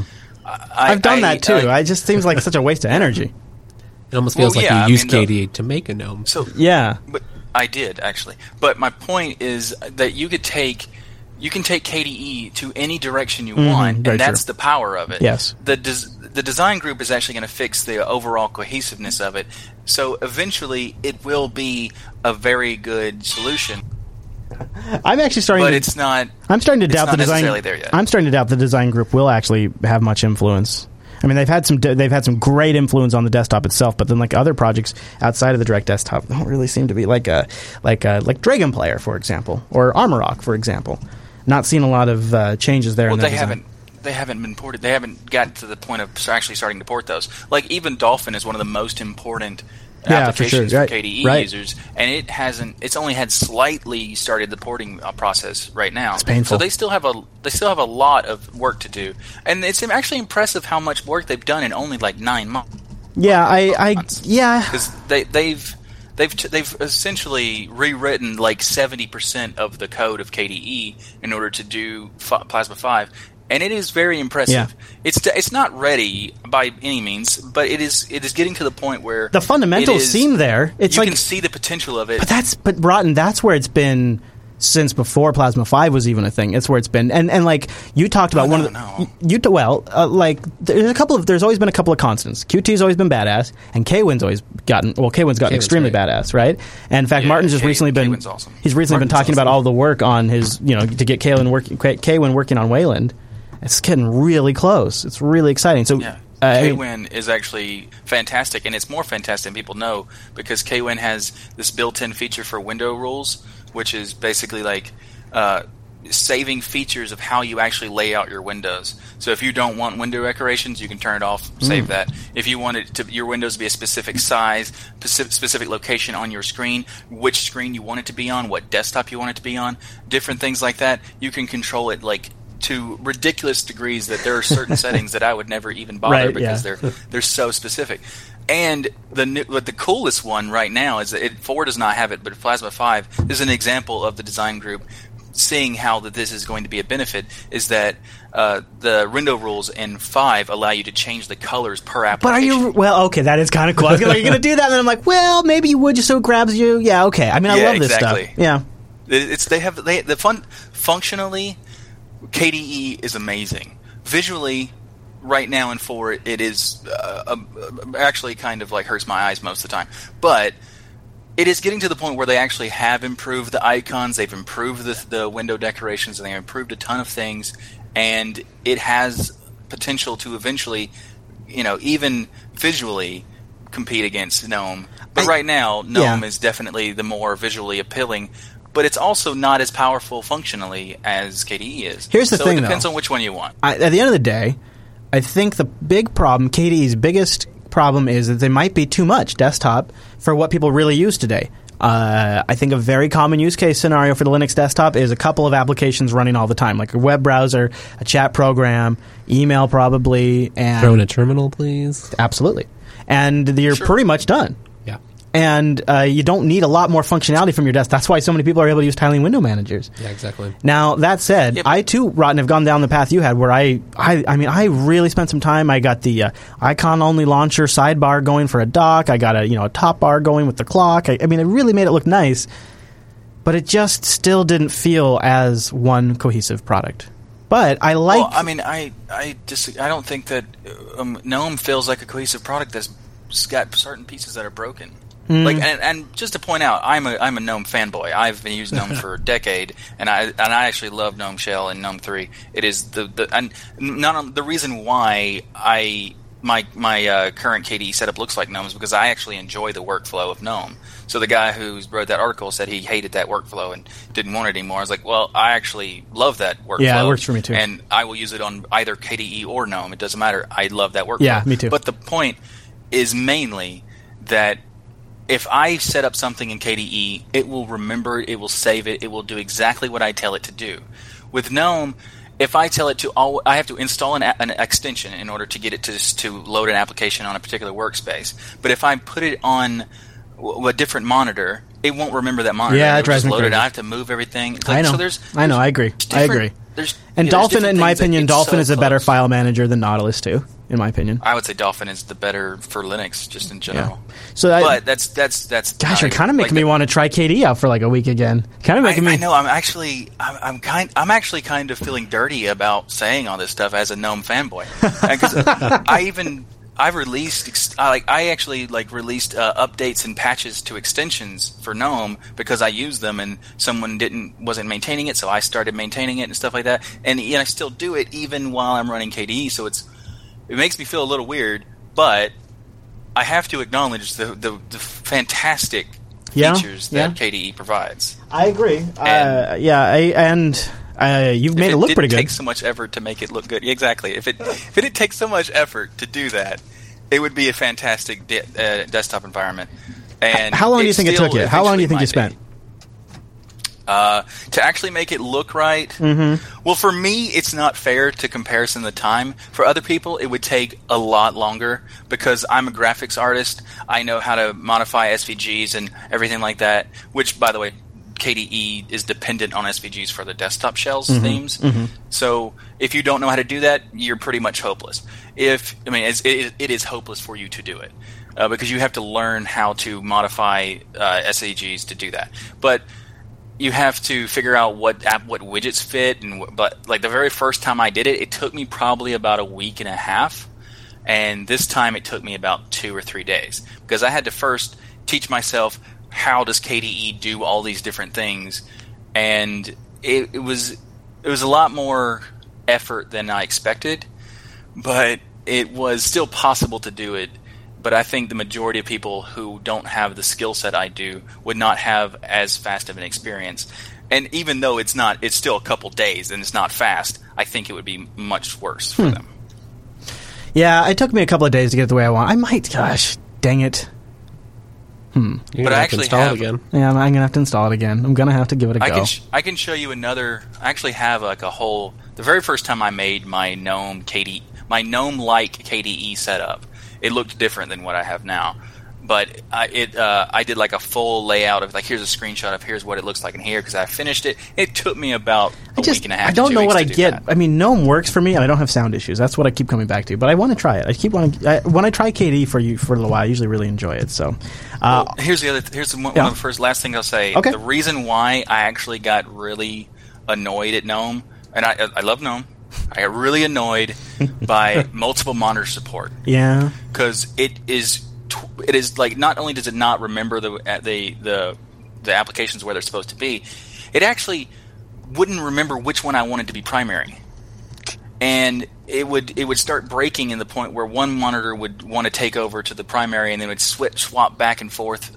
Like weird things started happening, but so it happened so many times that I just kind of threw my hands up. I was like, well, let's see how KDE handles multiple monitors. And I haven't had a single problem with it at all. Mm-hmm. Mm-hmm. Yeah, we were talking at lunch. KDE does have pretty good monitor control. And yeah, all right, Rod, you convinced me. Anybody else in the Mumble Room want to jump in on the topic of GNOME versus KDE when they switch between? Any final thoughts? I really want to recommend everybody go read the article. I thought it was a particularly good one, though. All right, going once, going twice. All right. Chris, I think, as you mentioned before, there's definitely a spectrum, from the bare bones GNOME, very polished, but not a lot of options to, KDE with all of its options. I'm curious to see over the last year or so that GNOME has, the GNOME community has kind of come back or learned their lesson from the initial GNOME 3 days. Well, I hope so. So I'm curious to see as time goes on if GNOME plus extensions are going to continue to be supported enough to eat into the user base of KDE users that want all the options. Yeah, I mean, extensions are actually very solid. This is actually a misconception I'd like to clear up about the GNOME extensions, because I've been maintaining some, and this is just it's a problem with the GNOME version software checking, that it doesn't do it very well, and it doesn't have, like, for example, Firefox does a much better solution. It's this version plus future versions. With GNOME, it's this version or nothing. So if it doesn't detect in your metadata that you are using that particular version you are currently on, it just breaks the extension. That's a really bad way to do it, but that's their current solution for making sure that you're not running stuff that's broken. So people think that every single time you update, you're breaking an extension, when really it's just because the version number is not telling it it's the right one. Mm-hmm. If you just go in and change that version number, it almost like 90% of them work immediately. And it also means most of the time it's a quick update by the author to make it work too. So that's been happening. Like Dash to Dock is getting turned around immediately these days. Like that plugin is getting fixed all the time. Now, Wes, have you noticed a change in tone towards GNOME 3 in the Linux community? Yeah, I would think so. I mean, probably 2 years ago, a year and a half ago, mostly negative. Yeah, right? At least in, publicly facing Yeah, okay, discussion. That's what I observed too. But now it feels like, it may not be everyone's favorite. It may not be what you use. Yeah. I usually use Italian window manager at home, honestly. But I'm always happy to stick GNOME on something and use it. Yeah. What's your favorite Italian window manager? I'm using Awesome currently. Yeah. Nice. Interesting. I think I'm going to try KDE on a secondary machine, but I'm not planning to switch away from GNOME anytime soon. I just keep getting happier and happier with it. And probably just about in time to start hearing about the next GNOME 3.18 release, too, which could be pretty cool. All right, well, if you guys have any thoughts on that story, we'd love to get your opinions, especially if you've been recently trying one of the other desktops and have a good perspective. Go to linuxactionshow.reddit.com and look for the feedback thread for episode 101 of the Unplugged program. Now, on Sunday's Linux Action Show, we talked about the big changes coming to this OpenSUSE project, and I know several people wanted to give us some feedback on that. Before we get to that, I got to thank DigitalOcean, sponsor of the Linux Unplugged program, and DigitalOcean is great. If you want some Linux infrastructure right now on demand for testing or production, check them out. DigitalOcean is a simple cloud hosting provider dedicated to offering the most intuitive and easy way for you to spin up your own cloud server. And they have fantastic droplet support, or Docker support on their droplets. So you can create a nice local container, get a system all set up on your laptop or your desktop, and push it up to the DigitalOcean cloud, no problem at all. And here's the best part. You could do that and save yourself a ton of time, but if you just want to create a server from scratch, it's amazing. You can get started in less than 55 seconds, and pricing plans are only $5. That's where they start, $5 a month. Then the pricing structure goes up from there. Really nice, makes a lot of sense, and they even have hourly pricing available if you just want to do some testing. For $5, though, you're going to get 512 megabytes of RAM, a 20 gigabyte SSD, because they're all SSDs, one CPU, and a terabyte of transfer. And DigitalOcean has data center locations in New York, San Francisco, Singapore, Amsterdam, and London. And they got a brand new one in Germany, which is a great location. Now, what I love is all of this is backed by Linux. It's all running on top of KVM, and all of the disks are SSD-based. So you're going to get really, really good performance. You log into DigitalOcean's interface. It works on your tablet. It works on your phone. It works on your desktop. You get HTML5 console access. So if you want to watch the machine post and all the way up to the login screen, you can do that.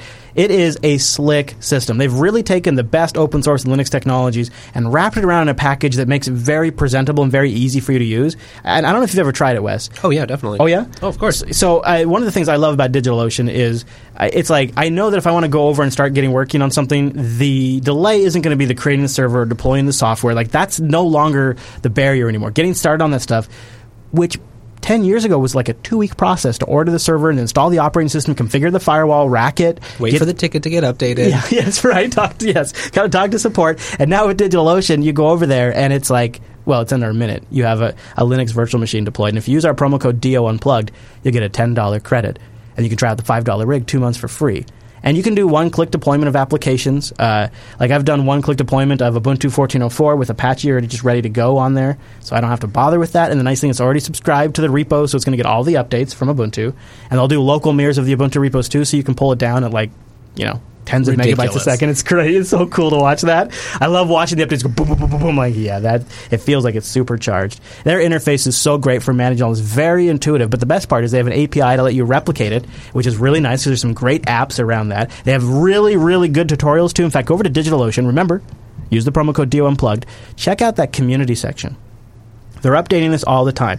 Like here's one, how to update the scaling of your web application on DigitalOcean. That's genius when you think about the fact that DigitalOcean is hourly pricing. So if you need to scale for a little while, woo, that's cool. Oh, buddy, I've been waiting for this one. How to create a blog with Ghost and Nginx on Ubuntu 14.04. This is it. If you're going to do a blog for yourself or for your company, WordPress is great. Mad props to WordPress. Check out Ghost. And they have a community tutorial on it right here, or how to use ArangoDB. Are you familiar with Arango? I am not. I don't know what I like it. It has avocados as its... I know where we can learn more, though. Yes, exactly. DigitalOcean.com and use the promo code DO Unplugged. They've also got FreeBSD if you're a masochist, CoreOS, Fedora 22, Debian, Ubuntu. I'm kidding about the FreeBSD thing. I think it's really cool they have support for it. It's actually no technical joke either. You know, they got that working in KVM. They worked upstream with the FreeBSD project. Same with CoreOS too. They work directly with the projects to make this stuff happen. It's really cool, and you can try it out 2 months for free when you use the promo code DO Unplugged. Go get yourself a Linux rig. You want to try de-Googlefying your life for a little while? You want to do an own cloud instance, or maybe you want to see if you can host your own photo gallery, or maybe you want your own Mumble chat server. Set up your own lug. You do it all on a DigitalOcean droplet, DigitalOcean.com. Use the promo code DO Unplugged, and a big, big thank you to DigitalOcean for sponsoring the Unplugged program.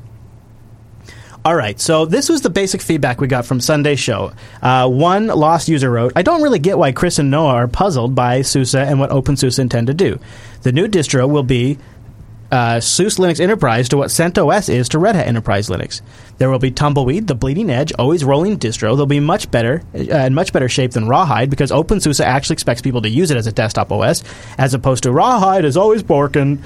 There will be an OpenSUSE 42, which is going to be based on SUSE Linux Enterprise sources. People will be able to use it as such. Others do with like CentOS. It'd be it's extremely easy for OpenSUSE and SUSE to switch between 42 to switch to the enterprise version and back and forth. It looks like a very smart move, he believes.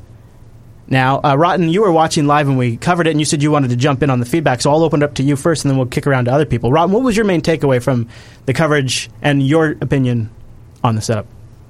Well, the first thing is that this guy is wrong. The guy you just wrote in, that's wrong. Yeah, it's not a CentOS to Red Hat thing. I agreed with that, too. I don't think it really is a CentOS to Red Hat Enterprise thing either. Yeah.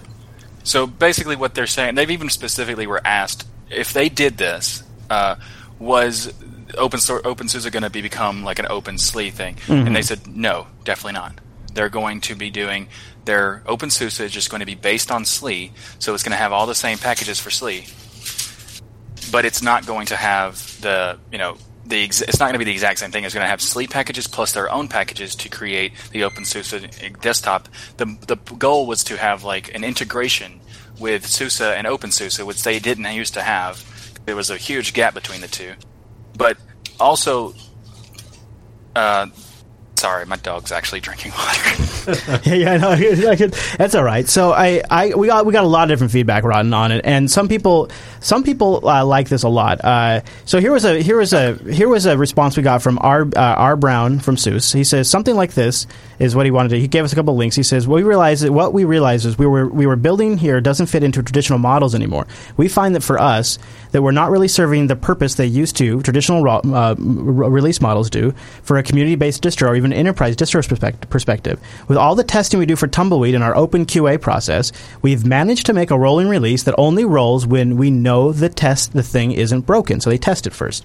Given the motivator for so many people for traditional community releases is I want the latest shiny new stuff, but I only want it when it works, Tumbleweed managed to do that without a 6 to 12 month waiting period.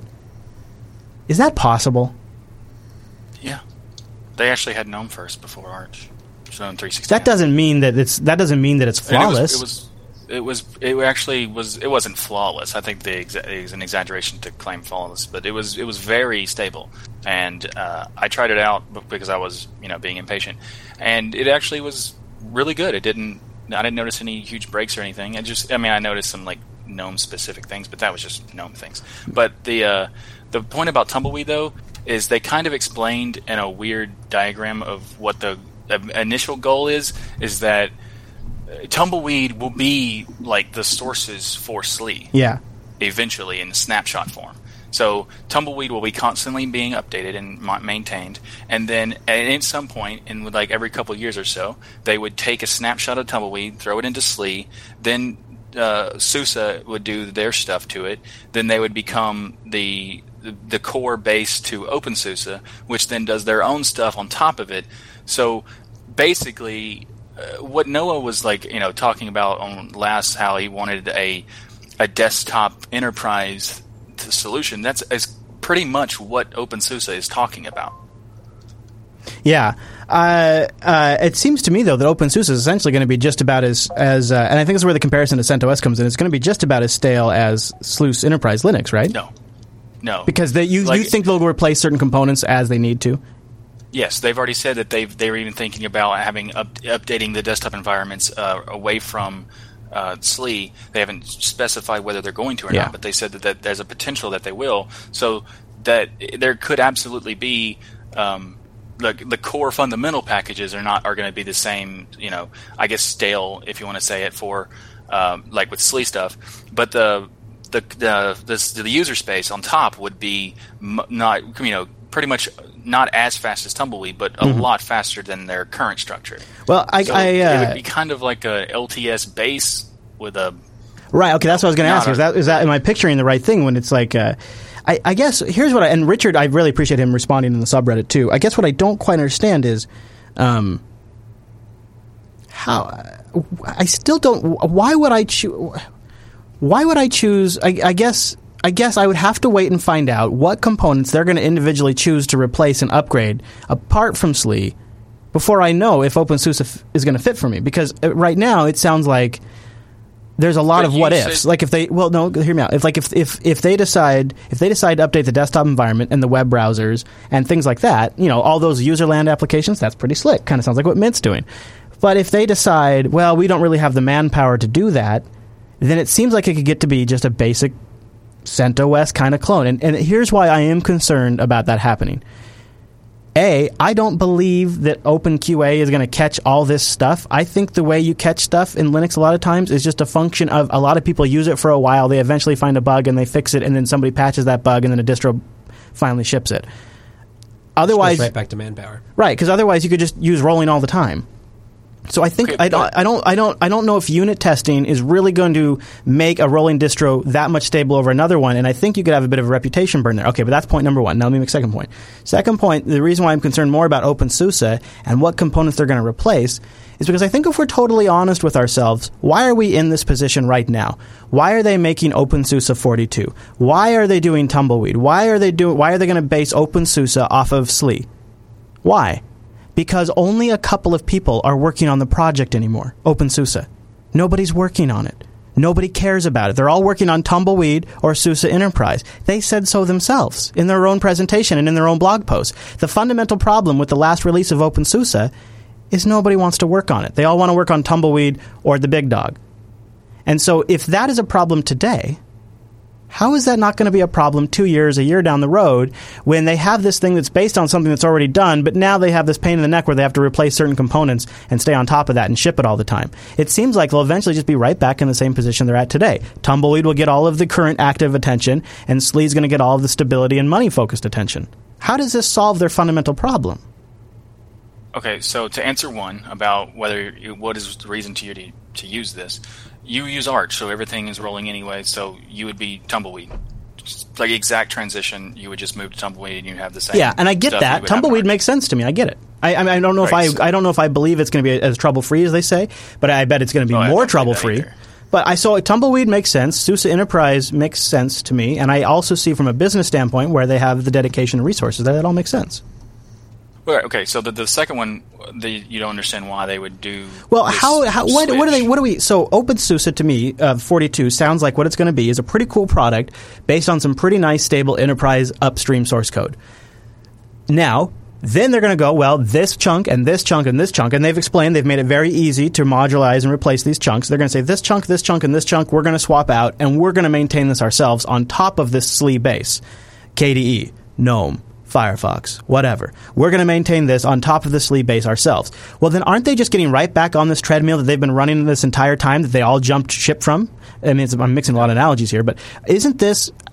What is different? What changes? Isn't the core issue the focus for the distro? Wasn't the core issue that sort of prompted this was that nobody was working on OpenSUSE? And I guess what this sounds like is, it sounds like we're trying to manage OpenSUSE a little bit. We need some, Red Hat has CentOS and Fedora. They're doing Fedora Core. They're making Fedora Workstation and Fedora Cloud. They're getting very serious with the Atomic project about making Fedora an actual cloud deployable system. You're seeing places like Rackspace, you're seeing places like DigitalOcean deploy Fedora. You're not seeing them deploy OpenSUSE.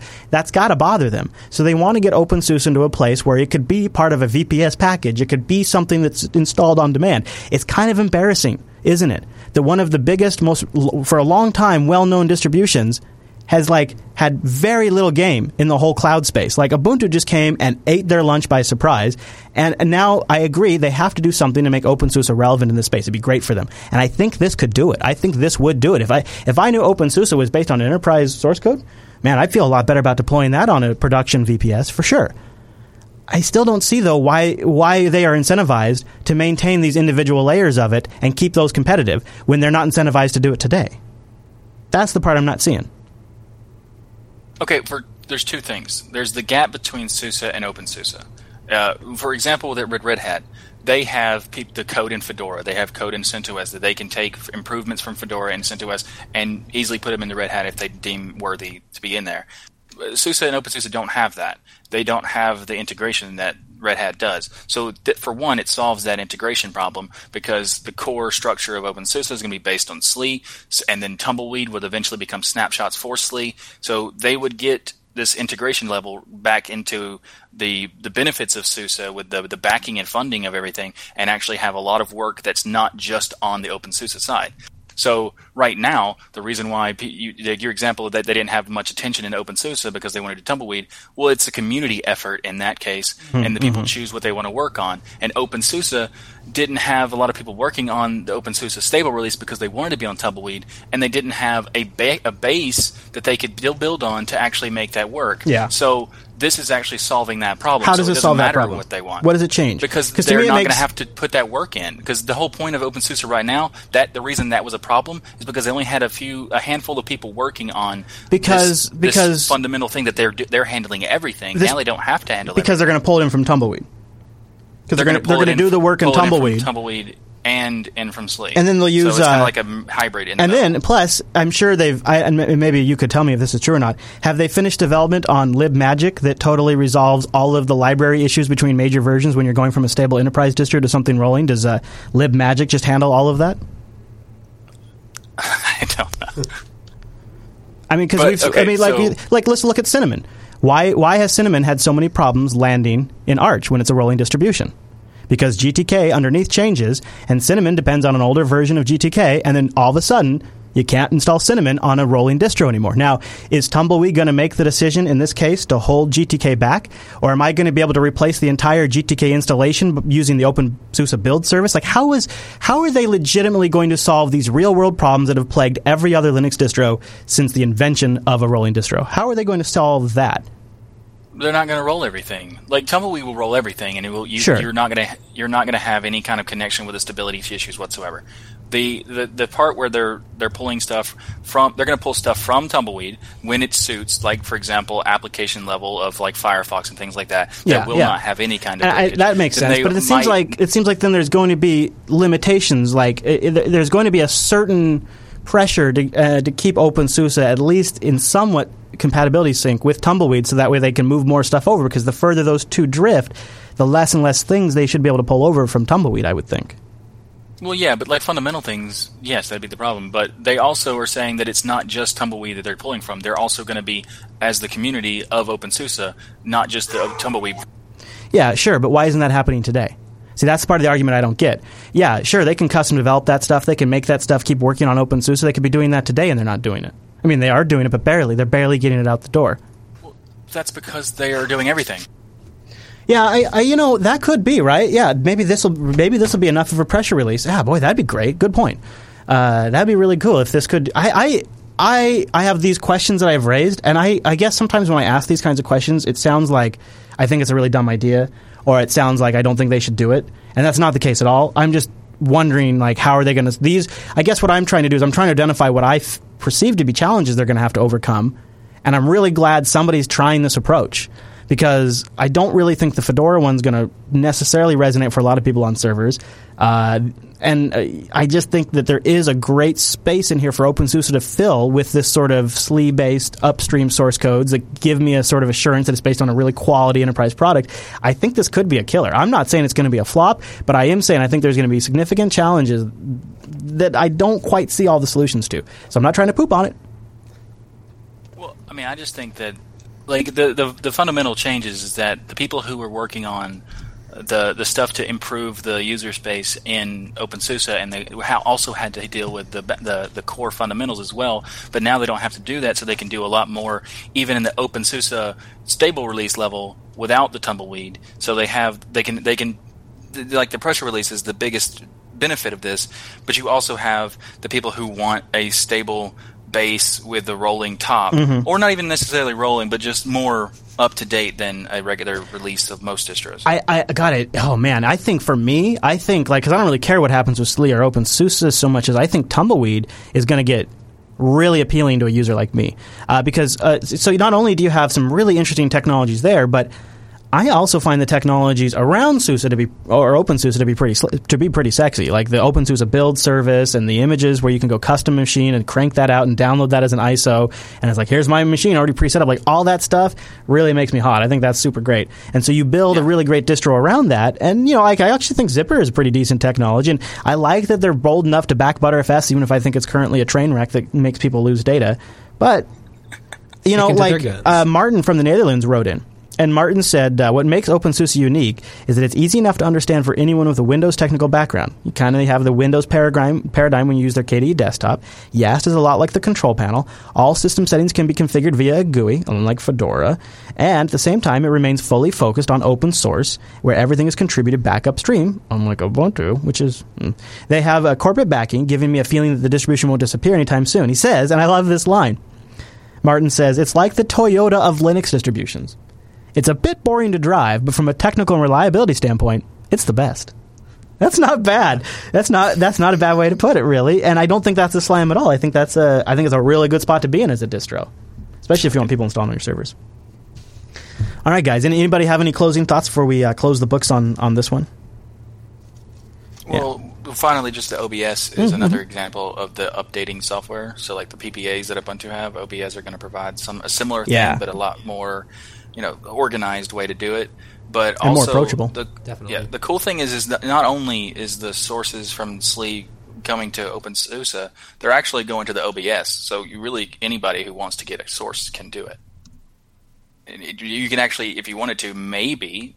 This is just like I'm completely talking out of my butt right now. But SUSE Studio plus the OBS plus the SLE releases, maybe you can make your own SLE. Yeah, I think you definitely could. I think that's definitely wow. Yeah, especially with the build service, that's gonna be a thing. That's definitely gonna be, and that could be great for enterprises. Oh yeah, definitely. Yeah, good thought. Well, Wes, man, thank you for joining me in studio today. My pleasure. It's good having you here, and thank you everybody in the Mumble Room for joining us and giving us your thoughts. If you'd like to join the Unplugged program, hang out on our virtual lug, go to jupiterbroadcasting.com/calendar. You get the live times over there. We do it over at jblive.tv, where you can have your Flash player armed and ready to go. No, disable Flash this week. That's our mission. Disable Flash. Use HLS, RTSP, RTMP. We've got it there linked. Or go to jblive.fm and listen in audio. Now, we do it over jblive.tv. You don't have to use Flash if you don't want to, but we do it at 1 p.m. or 2 p.m.? 2 p.m. Pacific. 2 p.m. Yeah, that's right. Because we got to have time for lunch, guys. Right? Got to have time for lunch. And beer. And beer. LinuxActionShow.reddit.com for feedback to this week's episode. And join us right back here next Tuesday.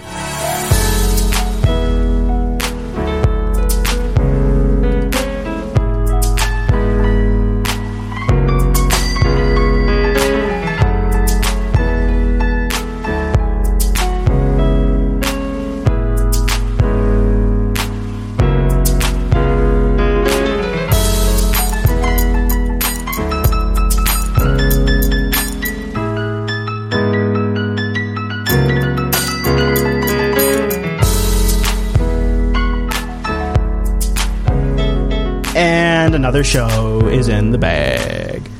All right, any post-show topics we wanted to get to before we skedats? I got a meeting I got to get to in a little bit.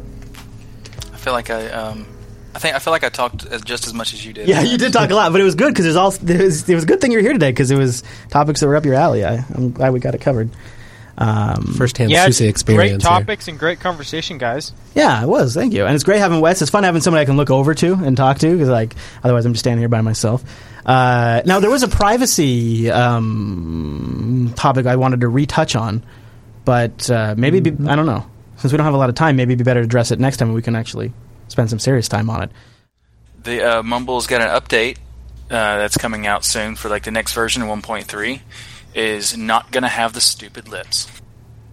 What is it going to have instead? It's actually replacing the theme with an actual good theme from this guy named Xpoke, and he made something called Metro Mumble, which looks pretty slick. Using it now. Is that the skin you and I were already? Yes, it is. Metro Mumble. I noticed it does look pretty though, doesn't it? Yeah. Yeah. So a thing to note though, if you have a custom theme already applied and then you update, it will unapply your custom theme and default to the light new theme. So if you're using the dark theme, like I was, it'll just go away randomly and you wonder why, and then you go and see that, there's new options in the look and feel section. Not only is it new options, they've completely rebuilt the system, so the skin structure where you can control what you use is gone. You have to change a new arbitrary folder structure that you have to place the themes in, and they don't tell you on Linux where your stuff is. They tell you on Windows and only Windows. So I had to figure out where everything was, and it's like a stupid arbitrary location that even in its own selection is just absurd because it is I'm just type it in the chat right now actually.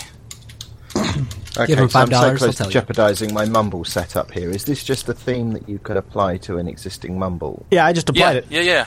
You can apply it to your existing Mumble right now, but in the new version... Go ahead, if you want to download and play it, you can. It's up to you. Yeah, all you have to do is restart the Mumble. And I didn't restart your even have to client. restart. I just hit apply, and then bam, I had it like a boost, I think. Well, some of the icons won't update you're right. once you restart. I'll do that. I'll restart. I posted the location of the themes folder now. It's local share Mumble themes. And the Mumble twice is important. And also, the themes folder does not exist. You have to create it first and then put the theme in there. So, hey, would you mind, Mr. Corpse, if we reset just really quick so we could put this in the pre-show, since a lot of people listening to this show use Mumble? If you wanted to say, how could we do this? Actually, why don't we make this the Mumble pre-show? Sure. So maybe the theme, where to get it, and where to put it on Linux while I go grab this printout, and that'll be like the pre-show. Sure. All right, I'm muting my mic. Here you go. Have at it. Okay, so Mumble is... they're actually updating to a new version. This currently you can get it in a PPA or in the AUR in a snapshot version, and it's 1.3. They're instituting a new default theme, which is actually really nice looking. But you can get it right now. It's for use in 1.2 to add as a skin, and you get it from the GitHub link I posted in the IRC, and put it wherever you want. And you can just go into your settings for configure, and then choose the QSS file inside of the skins structure. This is how you do it in 1.2. In 1.3, it's automatically already available, and you can choose between the light and the dark. The problem with that is that the 1.3, the theme is embedded into the program, so you can't change anything. And one of the reasons this theme is actually awesome is because the majority of the icons are SVGs. So, like for example, when you open this theme by default, the non-talking icon is red, and I think that is hideous, especially when it goes into my system tray and it just falls. So you can change that in the SVG code with just a slight hex file or hex value, change it to white or gray or whatever fits best on your theme, and it's good to go. So the problem with the 1.3 is that you can't do that unless you download this theme and put it in the correct themes folder. And the correct theme folder is an arbitrary location that actually does not exist. You have to create the folder there. It is the location I just posted in the IRC. It's .local/share/mumble/mumble. Then themes folder does not exist. You create the theme folder. Then you put this extracted theme into that folder. And then the new 1.3 snapshot will notice that theme has been added, and you can select it from the drop-down. And it will save all of your modifications and things like that. So I just applied it and lost all my audio. That shouldn't make any difference for the themes. I've just switched back, and the audio came back. That is very weird. It's just skin. It shouldn't change any audio. Yeah, it doesn't change any audio whatsoever. Well, I got the new theme installed and working. I'm running the new theme on 1.3, so... Yeah, I've been the thing that was annoying to me is that when I had the theme already, and then they updated, and it went to the same theme, but it turned into white, and it also essentially ignored all the modifications I did because it wasn't looking for the right folder anymore. And when I went to ask them where it was, they had no idea. The developers, or maybe not the developers that actually made the change, but the people who are the support team in Mumble for the IRC had no clue where the stuff was located in Linux. They sent me a link that said, here's where it is. Like, well, that's Windows only, and that's not very helpful. So essentially I had to figure it out myself, and it took me about 30 minutes, but that's the folder structure where it is now, so at least, no one else has to figure it out. And I'm going to edit their wiki so it actually displays it properly.